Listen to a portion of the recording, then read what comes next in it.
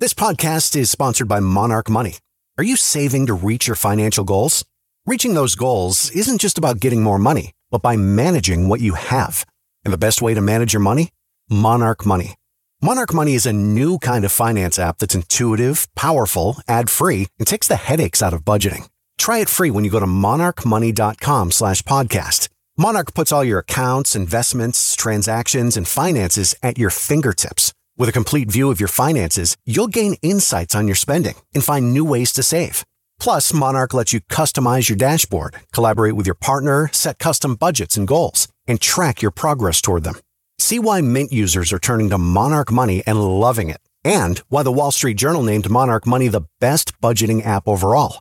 Get a 30-day free trial when you go to monarchmoney.com/podcast. That's MONARCH money.com/podcast for your free trial. monarchmoney.com/podcast. Today on Something You Should Know, if you like to gamble, you've likely lost money because of the gambler's fallacy. I'll explain what it is and how to protect yourself. Then, nonverbal communication. It's very telling, but you can't apply all the rules all the time to all people. That's one of the biggest problems that I think people have is that they'll go, oh, they didn't make eye contact, they were lying. Well, no, find out what's their normal behavior. Then you can determine pretty accurately if they might be trying to kind of get over on you. Also, is chewing gum good or bad for your teeth? Plus, what you eat and drink has a bigger impact on your brain than you probably knew. The brain is very sensitive to dehydration. So even a very small loss of water, like a 2 to 4% loss, can cause brain fog, fatigue, confusion, and makes your brain shrink. All this today on Something You Should Know. If you ask any manager, I bet you they can tell you some hiring horror story, because hiring is hard. That's why if you're hiring, you need Indeed. Indeed is your matching and hiring platform with over 350 million global monthly visitors, according to Indeed data, and a matching engine that helps you find quality candidates fast. And fast is good, but quality also matters. And 93% of employers agree that Indeed delivers the highest quality matches compared to other job sites, according to a recent Indeed survey.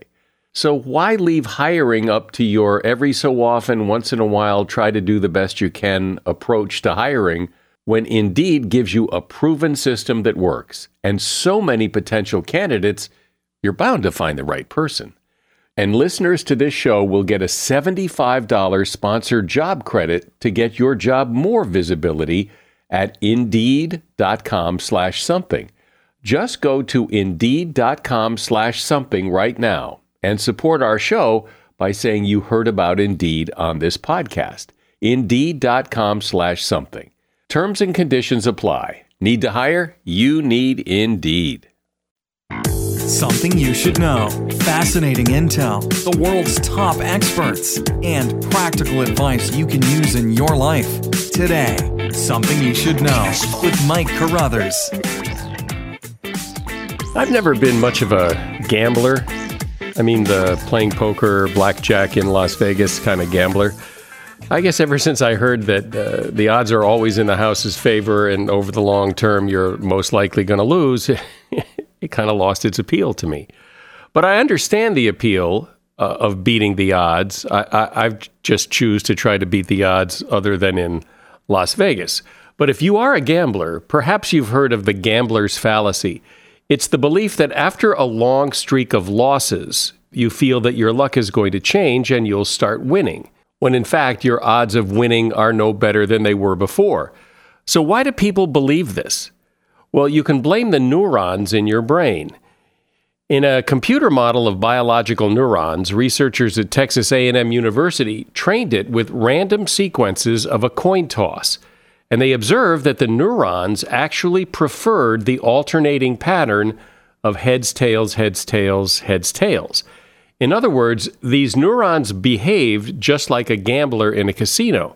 When the outcome of a fair coin toss is heads, they are more likely to predict that the following toss will be tails, despite the fact that either is equally likely. So why is this important? Well, it shows that the brain naturally leans towards the gambler's fallacy. And this can have a big implication for decisions you make that aren't just gambling decisions. It creates a bias in our thinking, like the gambler, which can get you in trouble if you're not careful. And that is something you should know. Interesting thing about nonverbal communication is that even if you've never studied it or read a thing about it, you know how to do it. At some level, you know how to read people, how to tell just by the way they're acting what to think of them. Well, how do you know that? It does seem to be an innate skill that human beings seem to have. And perhaps if we understood it better, we could use it to our advantage even more, not only in reading other people's nonverbal cues, but projecting our own. Tanya Ryman has been fascinated with nonverbal communication for a long time. She has studied it, she speaks on the subject, she's been a contributor on Fox News, and she's author of a book called The Yes Factor: Get What You Want, Say What You Mean. Hey, Tanya, so what are the basics here? What should we be doing and looking for when it comes to nonverbal communication? Well, when we're talking about the verbals versus the nonverbals, if we're talking nonverbals, well, then we're going to talk about the basics, like make sure you make eye contact, but of course that eye contact is cultural dependent. So I always say, know the person you're talking to, what's their background before you have a conversation with them, so you could recognize what's appropriate for them and what's inappropriate for them, right? So once we know that information, you want to maintain appropriate eye contact. You want to have good posture, because posture really says a lot about you. And what I mean by that is, if I walk into a room and my shoulders are slightly slumped over, I'm not going to give the impression that I feel confident. Instead, I'm going to give the impression that I'm kind of trying to hide. When you hunch your shoulders over and you tilt your body down, it gives the impression that you're trying to disappear, as opposed to walking in a little bit faster than normal, shoulders back, and kind of owning the room. My deal is walk into the room and own it. Make sure that when you walk in, heads turn, and you do that by being charismatic, by walking in tall, strong, smiling, feeling good about yourself, and making eye contact with the people in the room. I mean, I always tell the joke, which is, when you walk into a crowded room of people, even if you know no one, smile and wave. Because it makes you look like the man, it makes you look like the one who knows others, even if you don't. And we've all seen people do that, and I think you're right. When we see people who know other people, it makes them look more confident, more connected. I don't know what it is, but it's charisma. The president does that so often. We were just watching a speech that he gave the other day, and I would imagine he knows a great deal of people as he walks into the room, but I would also imagine there's times he's just waving at the air, because what that does is it gives the impression that everyone wants a piece of you. And when everyone wants a piece of you, the rest of us tend to want a piece of you as well. We tend to kind of want to associate with the shakers, with the movers, with the powerful people. And when you see someone walk into a room and they start waving at invisible people, but we don't know that, we think, wow, they're important, and we want to hang around with them. What's interesting to me is that, you talk about nonverbal communication and body language, but you also make a point of saying, say what you mean, that the words you say are important. Well, the whole reason I say that is because quite often we're somewhat intimidated to say what's on our mind. And when I say this, what I mean is you need to frame things in an appropriate context. So you have to say what's important, but say it in a way that's not going to be offensive, and say it in a way that's going to be positively framed. So, something as simple as, and the perfect example is, the glass is half empty versus the glass is half full. You want to talk about the glass, but yet you want to make sure that you frame it positively so that people feel good about being around you. Because we don't like to be around negative people. It brings us down. So when I say what you mean, say it, but say it persuasively so that people feel good about being in your surroundings. I suspect that you can overdo this whole body language, nonverbal communication thing, that you can't trick people into thinking something about you by, crossing your legs or looking up to the right or something like that. That just doesn't work. Right. Well, the goal here is to get away from trickery. The goal here is to not manipulate others. See, manipulate to me is a positive word, but because there's such a terrible meaning in the bigger picture to the word manipulate, I'll explain what I mean. When I say you want to manipulate the environment, what I mean is you want people to see you as your best possible self, right? But what winds up happening is people try too hard, like you just said. They try to take 6 new tools and incorporate them all in a week. And instead of coming across naturally, instead of changing themselves, they look like they're trying to be someone they're not. So my goal for people is to not incorporate everything at once. It's to learn a new habit each and every week so that it's incorporated, and now instead of it being a trick, quote unquote, it's now a part of you. And these are all tools that aren't built to necessarily make someone feel like you're getting over on them. It's tools to make you a better person. And so an example of that would be, somebody who's shy and they don't typically make eye contact. Well, that can really hurt them in the bigger picture. So what I tell people in that situation is, you don't want to stalk or stare someone. You don't want to go in with your shoulders back, walk fast, stalk or stare. Those are all too many things to try to do at once. So instead, let's use eye contact for this week. And your goal is going to be to make eye contact with 5 people a day and hold that eye contact until it becomes second nature to you, until you become comfortable with that. So now we're not talking about can you overdo it. We're talking about something that has now become habitual for you. Now this is something you do naturally so that it comes across natural. So with eye contact, if it's difficult for people to make eye contact, is that in fact telling you something? It's telling me, well, it can tell you several things. It could tell you that based on their culture, they don't use eye contact because it might be inappropriate. It tells me that someone is perhaps shy. It tells me that they're insecure, or it tells me that they're perhaps an inexperienced liar. An experienced liar will have no problem with eye contact, but an inexperienced liar, and we'll use children as a great example for that, an inexperienced liar sometimes will break eye contact. So it will tell me a host of different things. My next job is to baseline the person and find out which one of those things might be the appropriate answer. So are they shy? Are they deceptive? Are they insecure? Or maybe is this not what they feel is appropriate? So it's more about not trying to find one signal and making a decision, but putting a whole host of different signals together and then determining based on that whole host of answers what kind of person they are. And that, of course, like I said, is called baselining someone. Because you can't jump to conclusions based on one little thing. Absolutely not. That's one of the biggest problems that I think people have is that they'll go, oh, they didn't make eye contact, they were lying. Well, no, find out what their other signals are. What's their normal behavior? Once you know what someone's normal behavior is, then you can determine pretty accurately if they might be trying to kind of get over on you. What about gestures? What do gestures tell you, if anything? Typically, a person who makes smaller gestures tends to be slightly more powerful because powerful people feel they don't need to make big gestures. Powerful people keep their gestures nice, small, and tight because they recognize that people will go out of their way to pay attention to those gestures.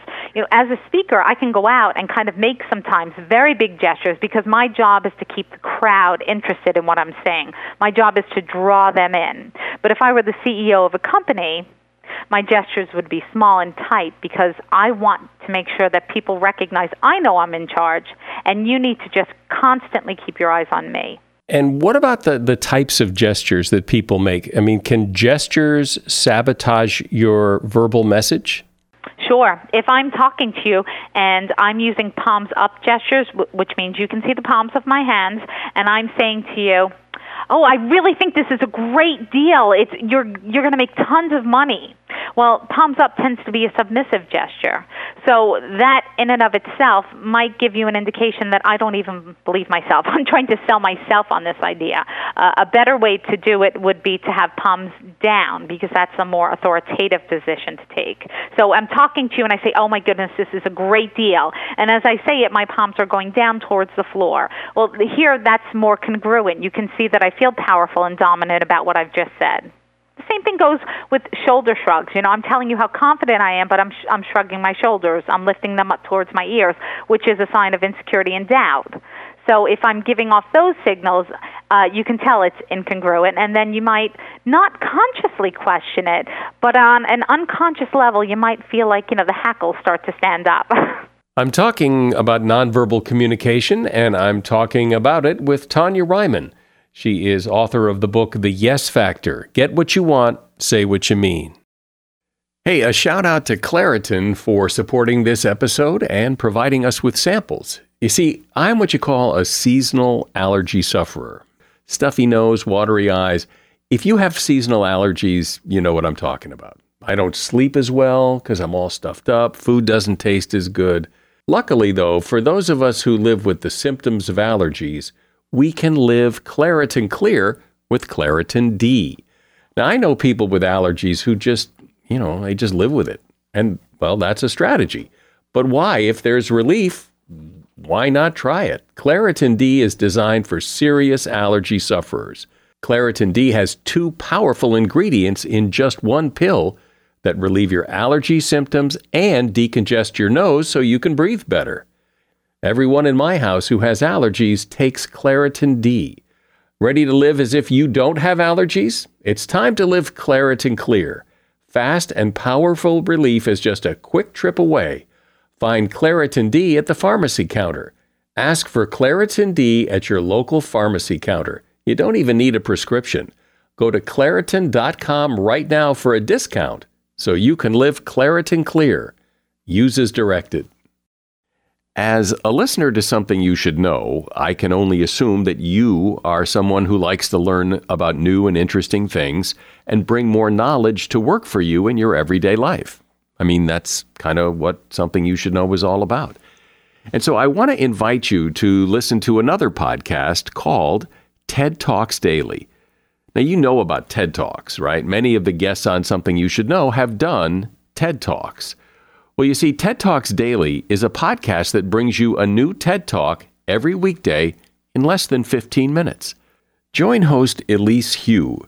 She goes beyond the headlines so you can hear about the big ideas shaping our future.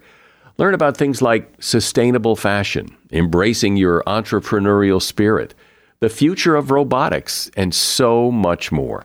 Like I said, if you like this podcast, Something You Should Know, I'm pretty sure you're going to like TED Talks Daily. And you get TED Talks Daily wherever you get your podcasts. So, Tanya, you talk about something that I've never heard anyone else who talks about nonverbal communication talk about, and that is smell, that your smell matters. Well, I guess of course it matters. But talk about it as it relates to this. Smell is very important, and one of the most important reasons is because we tend to try to cover up our natural odors, which is fine if somebody hasn't showered in a few days. But here's where it becomes important. Smell is one of the most important anchors.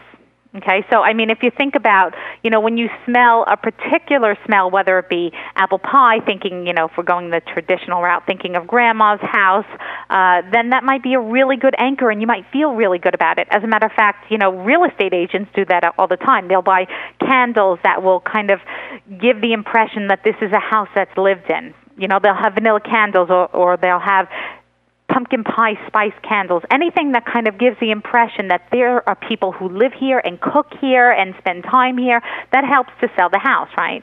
But what if you go for a job interview and you're the candidate and you're wearing, let's say, the perfume Red Door, and the person who is interviewing you is going through this horrendous divorce, and suddenly he smells Red Door, and he stops thinking about the interview. What he's thinking about now is his wife, who took him to the cleaners for everything he had.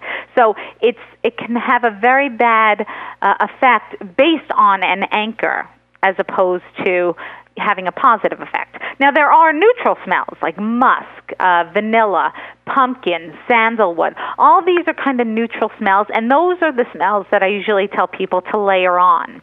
They're good, powerful scents, and they're also maternal and maternal. So it feels good. If I stand next to somebody, especially a man, and I smell like baby powder or sandalwood, it's going to be attractive to me. I'm going to like that smell. Now, on a conscious level, I also might love Pierre Cardin, but we know from doing scientific studies that we tend to be more attracted to the smells we can't smell on a conscious level. That's interesting. Are there any things that people do universally, like, pointing at someone when you're talking to them, or anything like that is a just automatic turnoff? Oh, well, you just hit it. Pointing is one of the biggest turnoffs. It's very aggressive. The most important piece to me is getting into somebody's space. I mean, spatial awareness, I think, is one of the most important pieces of any interaction, especially when we're talking about people who don't like to have their space invaded. Doing what I do right now, you can walk right up to me nose to nose and I'm fine. But what I've found over the years is people do not like to have their space invaded. And what winds up happening is I might step forward, and perhaps you're somebody who has like a 3-foot bubble that you like to keep. I step forward to you to tell you something, and you feel I've invaded your space, and you don't realize you're doing this, but maybe you take 1 foot and you move it back slightly, right? And then I look and I think, maybe he can't hear me, so I take another step forward. And then you take another step back. And before you know it, we're doing this waltz where you're trying to tell me nicely, stay away, and I'm going, I don't get it. Why do you keep walking away? So space invasion is one of the biggest issues. And what happens is when you invade someone's space, they feel like you're being overly aggressive. And that's one of the biggest deal breakers. I know you talk about not only, what you do with your body, but where you put it, that positioning around a table and wherever else has an impact on what goes on. Oh, yeah. Well, because what you want to be doing is making sure that you're building bonds, building relations with people, as opposed to sitting across from them in a more confrontational style. So, when I go into businesses, one of the things I try to tell them is make sure that you have your office set up so that it's conducive to a good meeting. For instance, if you're going to interview a client, one of the things you want to be able to do is see their feet. You want to be able to see their legs. So I always say, take them to a place where you're either sitting on the same side of them or on a couch. Like have a couch in your office so that you can see their legs. And the reason you want to do that is because a lot of times body language leaks out of the lower half of the body. So someone could be looking you right in the eyes and you're thinking, wow, great, great, great, but down below their feet are shaking or they're crossing and uncrossing their ankles or anything that's closing them up, and we don't have an opportunity to see that. In addition, if I'm talking across a table, quite often that is seen as confrontational. And again, this isn't on a conscious level. It's not like the person you're talking to is going, oh my goodness, they're being so confrontational. It just lends itself to feel more confrontational on that unconscious level, and you don't find it as easy to bond with someone when you're sitting directly across from them. What's the best position to be at is kind of like a corner angle, so that we're both angled slightly away, yet we can see full bodies. It's interesting to me, it's always interested me that when you go out on a date or you go out to dinner with your, wife or husband or significant other, you sit across from each other. But when you go out with another couple, now you sit next to each other. And that changes how you communicate with that person, because now they're sitting next to you. They're harder to see. You have to turn to look at them and talk to them. It's more of an effort. So maybe you talk to them less. It just changes the dynamic between you just because of where you sit. Yeah, it's funny because early on in the dating scene, I find, and my husband and I included, when we used to go out to dinner, people would find it bizarre that we would sit next to each other. And, it was constant, we were first dating, touchy, touchy, touchy, the legs all wrapped around one another. But what you come to find over time is that you're constantly having to turn your head towards the person. When you're in this intimate relationship and you're kind of sharing a table and your hands are reaching across, it can lead to great intimacy. But if that's not the situation, then it's tough to have any kind of communication over that table unless you can kind of really get to that angle where you're both seeing each other's eyes, whether it just be one eye or both eyes, or you're seeing bodies. So that's why right angle seating is the best. Like if you can have right angle seating, that's the best possible seating. I like your idea, your strategy that you talk about where, like, if you go out to a restaurant and it's an important meeting, that you sit with your back up against a wall so people just see you. They're not distracted by what's going on behind you, and that all they can see is you and the wall. Because what happens is when we go out to a restaurant, especially, we get distracted so easily. So, I'm sitting in the corner and you're sitting across from me. A waiter's walking by. Perhaps he's good looking. He catches my eye. Maybe, the woman is good looking. She catches my eye. A dish breaks. That catches my eye. So I'm constantly distracted. And although I'm paying attention to you, you don't have my full and utter attention. Okay? Now take the situation where I know what's going on and I know what I want out of this meeting. I'm going to sit in that same seat and I'm going to let the other person sit where all they have an opportunity to look at is me, because I know that they, as far as I'm concerned, are the only ones in the room. That's the only person in the room. He or she will have my full and utter attention, and they have no choice but for me to be their attention. Yeah, and it's really powerful because it just takes away any potential distraction. I'm the only one they can see. Unless they're literally going to turn their head, it's all about me. And I make sure at that meeting that they are the only one that matters to me in the entire world. And I will not break for any kind of distraction. The person behind me could be dropping dishes. There could be a little fire 2 tables away. All that matters is the person I'm talking to thinks that he or she is the most important person in the world. And you know what? They are. At that moment, they are the most important person in the world. And that's what you have to get across, because making people feel like that is fascinating. And when someone feels fascinated, you're going to bond much easier. Well, it is interesting what a big impact nonverbal communication can have on any interaction, and understanding it can really help you do it better. My guest has been Tanya Reiman. She is author of the book, The Yes Factor, Get What You Want, Say What You Mean. And there's a link to her book in the show notes. Thanks, Tanya. As you know, what you eat is important to your health. But most of the discussions about diet and health have been about diet and heart health, or diet and diabetes, or diet and longevity, but not so much about diet and brain health. But does what you eat really affect how well your brain works? And if so, is it that eating right helps your brain work better, or is it that eating bad things makes your brain work worse? Or maybe it's a little bit of both. Here to explore that is neuroscientist Dr. Lisa Mosconi. She's the Associate Director of the Alzheimer's Prevention Clinic at Weill Cornell Medical College in New York, and author of the new book, Brain Food, The Surprising Science of Eating for Cognitive Power. Hi, Lisa. Welcome. Hi. Thank you so much for having me. So let me start by asking if you're saying that eating the right foods actually helps your brain work better, or are you saying that you have to be careful not to eat the wrong foods because eating the wrong foods makes your brain work worse? You're definitely optimizing your brain by eating healthier. Yes. I think as a society, we really need to learn to eat for our brains. And the foods we eat, yes, they change the way we look, but they really change the way we think. In some foods, and this is my research and many other scientists' research, some foods will help us age gracefully, really, and achieve and maintain top mental performance, whereas other foods will have the opposite effect. They will really literally harm our brains and increase the risk of cognitive decline and dementia. So give me an example of a food. You pick one, or maybe a good one and a bad one, of what you're talking about and how this works. Sure. So a good food for me would be fish. And if I can give you an even fancier food, I would say caviar. But I know it's expensive and it's not affordable. But just from a purely scientific and chemical perspective, and again, I'm a scientist, so I really like chemistry, but the thing is, the brain needs very specific nutrients.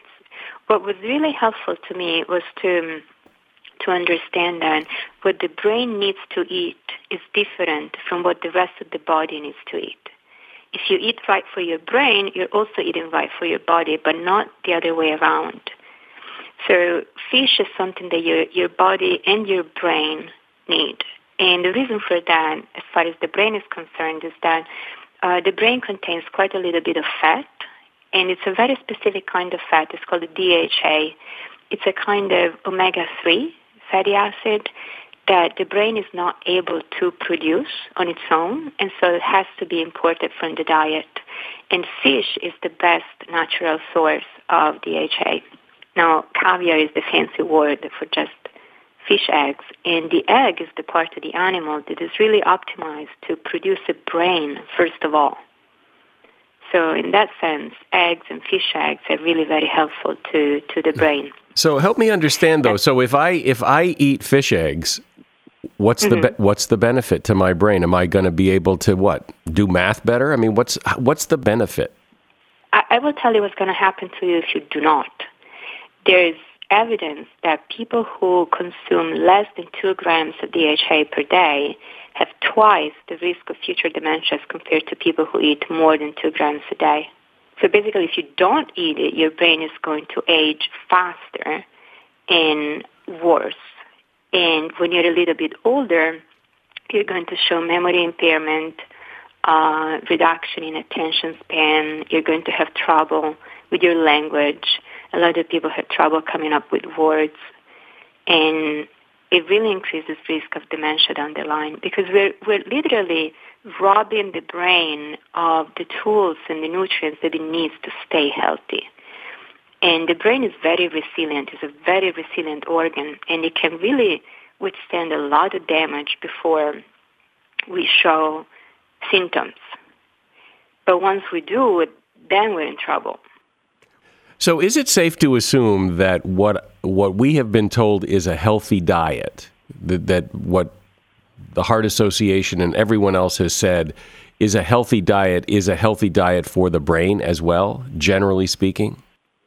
By and large, I would say there are common principles. I would also say that there are some foods that are helpful to the rest of the body that are not necessarily helpful to the brain. Like you mentioned, meat, for example. Some people would think like the high-fat foods are actually healthy for you. And I think what's become clear as research progresses is that fatty foods are really not so helpful for your brain other than those that contain omega-3 and omega-6 fatty acids, so the polyunsaturated kind of fatty acids. There's evidence that some fats are actually good for the rest of the body, but they just cannot get inside the brain. Like, for instance, saturated fat. Like, it looks like nowadays a lot of people are going on high-fat diets, and many people do that because they say, well, the brain is made of fat, so I need to eat this fat from my diet so that I can replenish the fat inside my brain. And that is correct for the polyunsaturated kind of fat, like the omega-3 and omega-6. But all other kinds of fat which just cannot get inside the brain, so they're not helpful for brain health. You mentioned that caviar and fish eggs, and fish are helpful. What are the other foods, kind of your top 5, top 10 foods that if you ate these would be really good for your brain? And then what are some of the foods that you say really hurt the brain? So my top 5 foods would be fish, would be my number 1. Number 2, dark leafy greens, like spinach, Swiss chard. I personally am Italian. So dandelion greens are quite popular there, and they're very healthy, and they're very good for you. But really all sorts of greens. They're full of minerals and vitamins and fiber and all sorts of disease-fighting nutrients that are needed for a healthy nervous system. Then I would say berries. Like, berries are packed with antioxidants that really support memory, especially as we get older. They're also a really good source of fiber and glucose. And glucose is the main energy source for the brain. So they're sweet, but they also have a low glycemic index. So they actually help regulate sugar levels. They don't impact your insulin levels, which is good for you. And also, most people think blueberries, but in reality, blackberries have a higher antioxidant potential. They're not as popular in the news, but they're possibly more helpful than just blueberries. And then the last one, actually the second to last, I would say extra virgin olive oil. There's been a lot of research done on these oils and also clinical trials showing that extra virgin olive oil really is good for the heart and good for the brain. It's really packed with anti-aging nutrients like omega-3s from plants in this case, but also vitamin E. So it's a very special natural blend that is particularly helpful to the heart and the brain. And my last one is not considered a food, but I'm going to say it anyway. I would say water. A lot of people underestimate how important water is for brain health. The brain is mostly made of water. Over 80% of the brain's content is water, and we cannot store water inside our bodies and brains, so we really need to replenish that every single day. And that's crucial because every chemical reaction that takes place in the brain needs water to occur, including energy production. Like no water, no energy, and this is very serious. The brain is very sensitive to dehydration. So even a very small loss of water, like a 2 to 4% loss, can cause neurological symptoms like brain fog, fatigue, dizziness, confusion. And even worse, some brain imaging studies have shown that even mild dehydration makes your brain shrink. You don't want your brain to shrink. No, I don't. I don't want my brain to shrink. Exactly. So, and that's really just simply drinking water is incredibly helpful for the brain. How much? And the problem, it depends on age and geographic location and physical activity. So people, as we get older, we need more water than when we're younger. So usually they say between 8 and 10 glasses of water a day is a good amount. But as we get older, we need a little more. If you in California, good for you. The weather is so wonderful. You may need a little bit more when it gets warm outside. And also people who exercise a lot obviously need more water than those who do not. But the thing I wanted to say is that in the United States, many people drink water that is just not nutritious. They drink purified water that doesn't have any minerals and any electrolytes in it. They've been literally removed from the water. Or so many people drink seltzer or club soda. It doesn't qualify as water. We need what we call hard water, which is actually natural water like spring water, mineral water, water from a lake, tap water, if it's good enough to drink. If instead we drink filtered water, then we really need to take a mineral supplement along with that and some electrolytes. Okay, so what about the foods that are bad for you? Processed foods, fast foods, and deep fried foods, and also excess foods that contain a lot of fat, like saturated fat and transaturated fat. Those are really not helpful for the brain. Like processed foods, fast foods, and fried foods, in general, what they do is that they really increase inflammation everywhere in the body and also in the brain. And that's because they contain ingredients that are just not healthy, like transaturated fatty acids, like partially hydrogenated and hydrogenated oils, too much white refined sugar, too much white refined grains. These are all foods and nutrients that are just not healthy in the body in general. Like research has shown that especially transaturated fats are very bad for you and increase risk of cognitive decline and dementia. And it takes very little trans fats in the diet to actually develop cognitive impairment. There have been studies showing that people who consume 2 grams a day of transaturated fats have twice the risk of dementia as compared to those who eat less than 2 grams. And 2 grams is not much. So these would be foods like? I'm going to start with donuts because it's the first thing that came to my mind. The nanny was eating one this morning. So commercial donuts, cakes, pie crusts, biscuits, frozen pizza, snack foods like cookies, but also crackers, the margarines, commercial cheeses, commercial meats like deli meats sometimes, or creamy products like coffee creamers, for example. Is it all or nothing? Is a little okay? It seems like a little bit would probably be okay. So I would say try to minimize them would be the best strategy, in making sure that you replace them with foods that are actually nutritious and healthy. That's probably the best strategy. I find, as a mom with a young child, I ask other moms, like, why do you buy processed foods? And they say, because it's convenient, because I don't have time, because it's cheaper, because I can find them easily. And that's very true. So I think it's very important to re-educate the public to look for healthier alternatives that are just as convenient and easy to find. I cook all the time to make sure that my daughter doesn't start craving those foods. And the other day, her friend was having French fries from something like McDonald's, and they said, "No, sweetheart, I'm just going to make them for you from scratch." And so I got an actual potato. I cut it really thin, extra virgin olive oil in the oven instead of frying it, and you can make chips.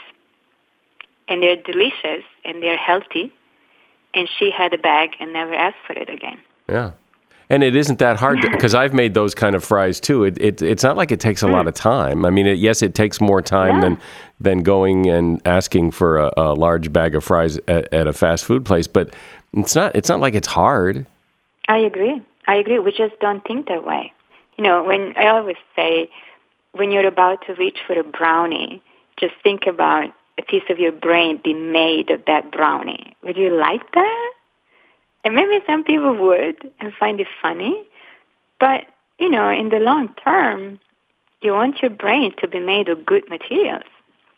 But I think that it's a difficult sell because I don't think people see the connection, obviously, that as they do with people know that if they eat fat, that it can affect their heart because we've learned that. But we haven't learned this yet. We haven't learned about the connection between the food and between food and the brain. And plus, it isn't all 100% true because there's always going to be those cases of people who eat like crap and still do just fine. So people will always point to those people and say, well, see, look, this guy drank a pint of whiskey every day, smoked cigarettes, and ate donuts, and he's just fine. Well, that might be true for some people, but it's not true for the average person. And my way of demonstrating that is by using brain imaging.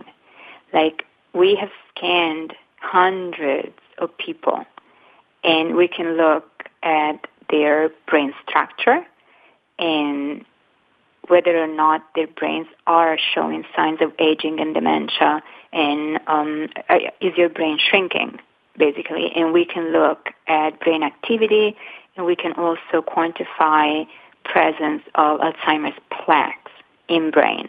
And that's a very strong motivator, I find, because when you take people who are like middle-aged, not even elderly, but more like 40s, when they're in their 40s or 50s, and if you separate them into those on a Western diet and those on a Mediterranean-style diet, more fruits, more veggies, whole grains, fish, olive oil, and very little processed foods and very little fast foods.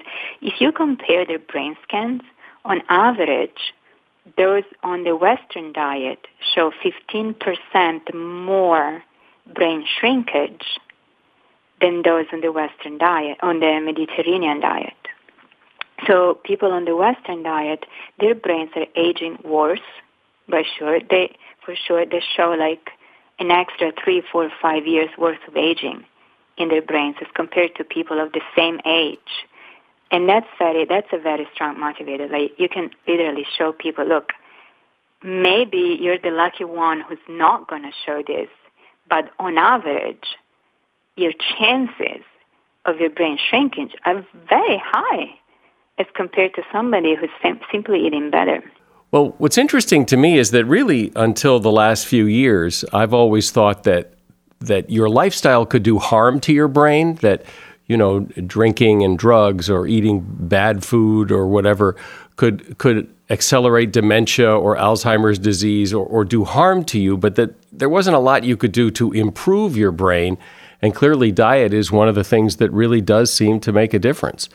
Neuroscientist Dr. Lisa Mosconi has been my guest. She's the Associate Director of the Alzheimer's Prevention Clinic at the Weill Cornell Medical College in New York and author of the new book, Brain Food, The Surprising Science of Eating for Cognitive Power. Thanks, Lisa. Thank you so much for having me. It was a real pleasure. You know that flossing is an essential part of good oral health. However, if you can't or refuse to floss, chewing gum may be just as good, at least when it comes to removing bacteria from your mouth.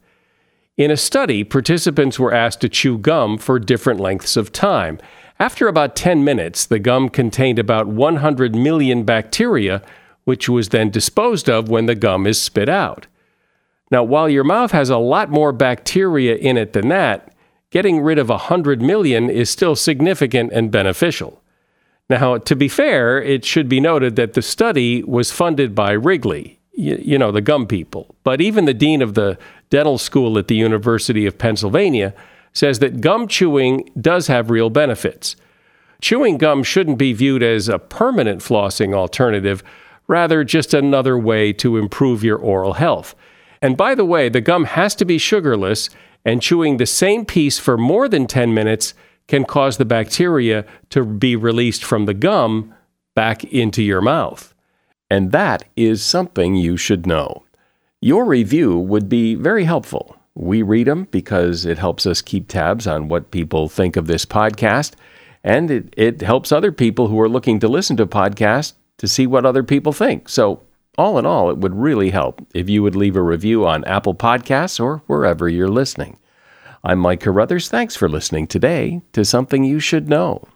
The Bigger Pockets portfolio of podcasts are worthy of your investment. We're having a real conversation as real estate investors. New episodes available every day. It's important to buy where it makes money and not necessarily where you want to travel to. Bigger Pockets, On the Market, Rookie Real Estate, or Money Podcast. The purpose of flipping is to create more cash so then you can reinvest into other types of properties. The Bigger Pockets Podcast on YouTube or wherever you listen.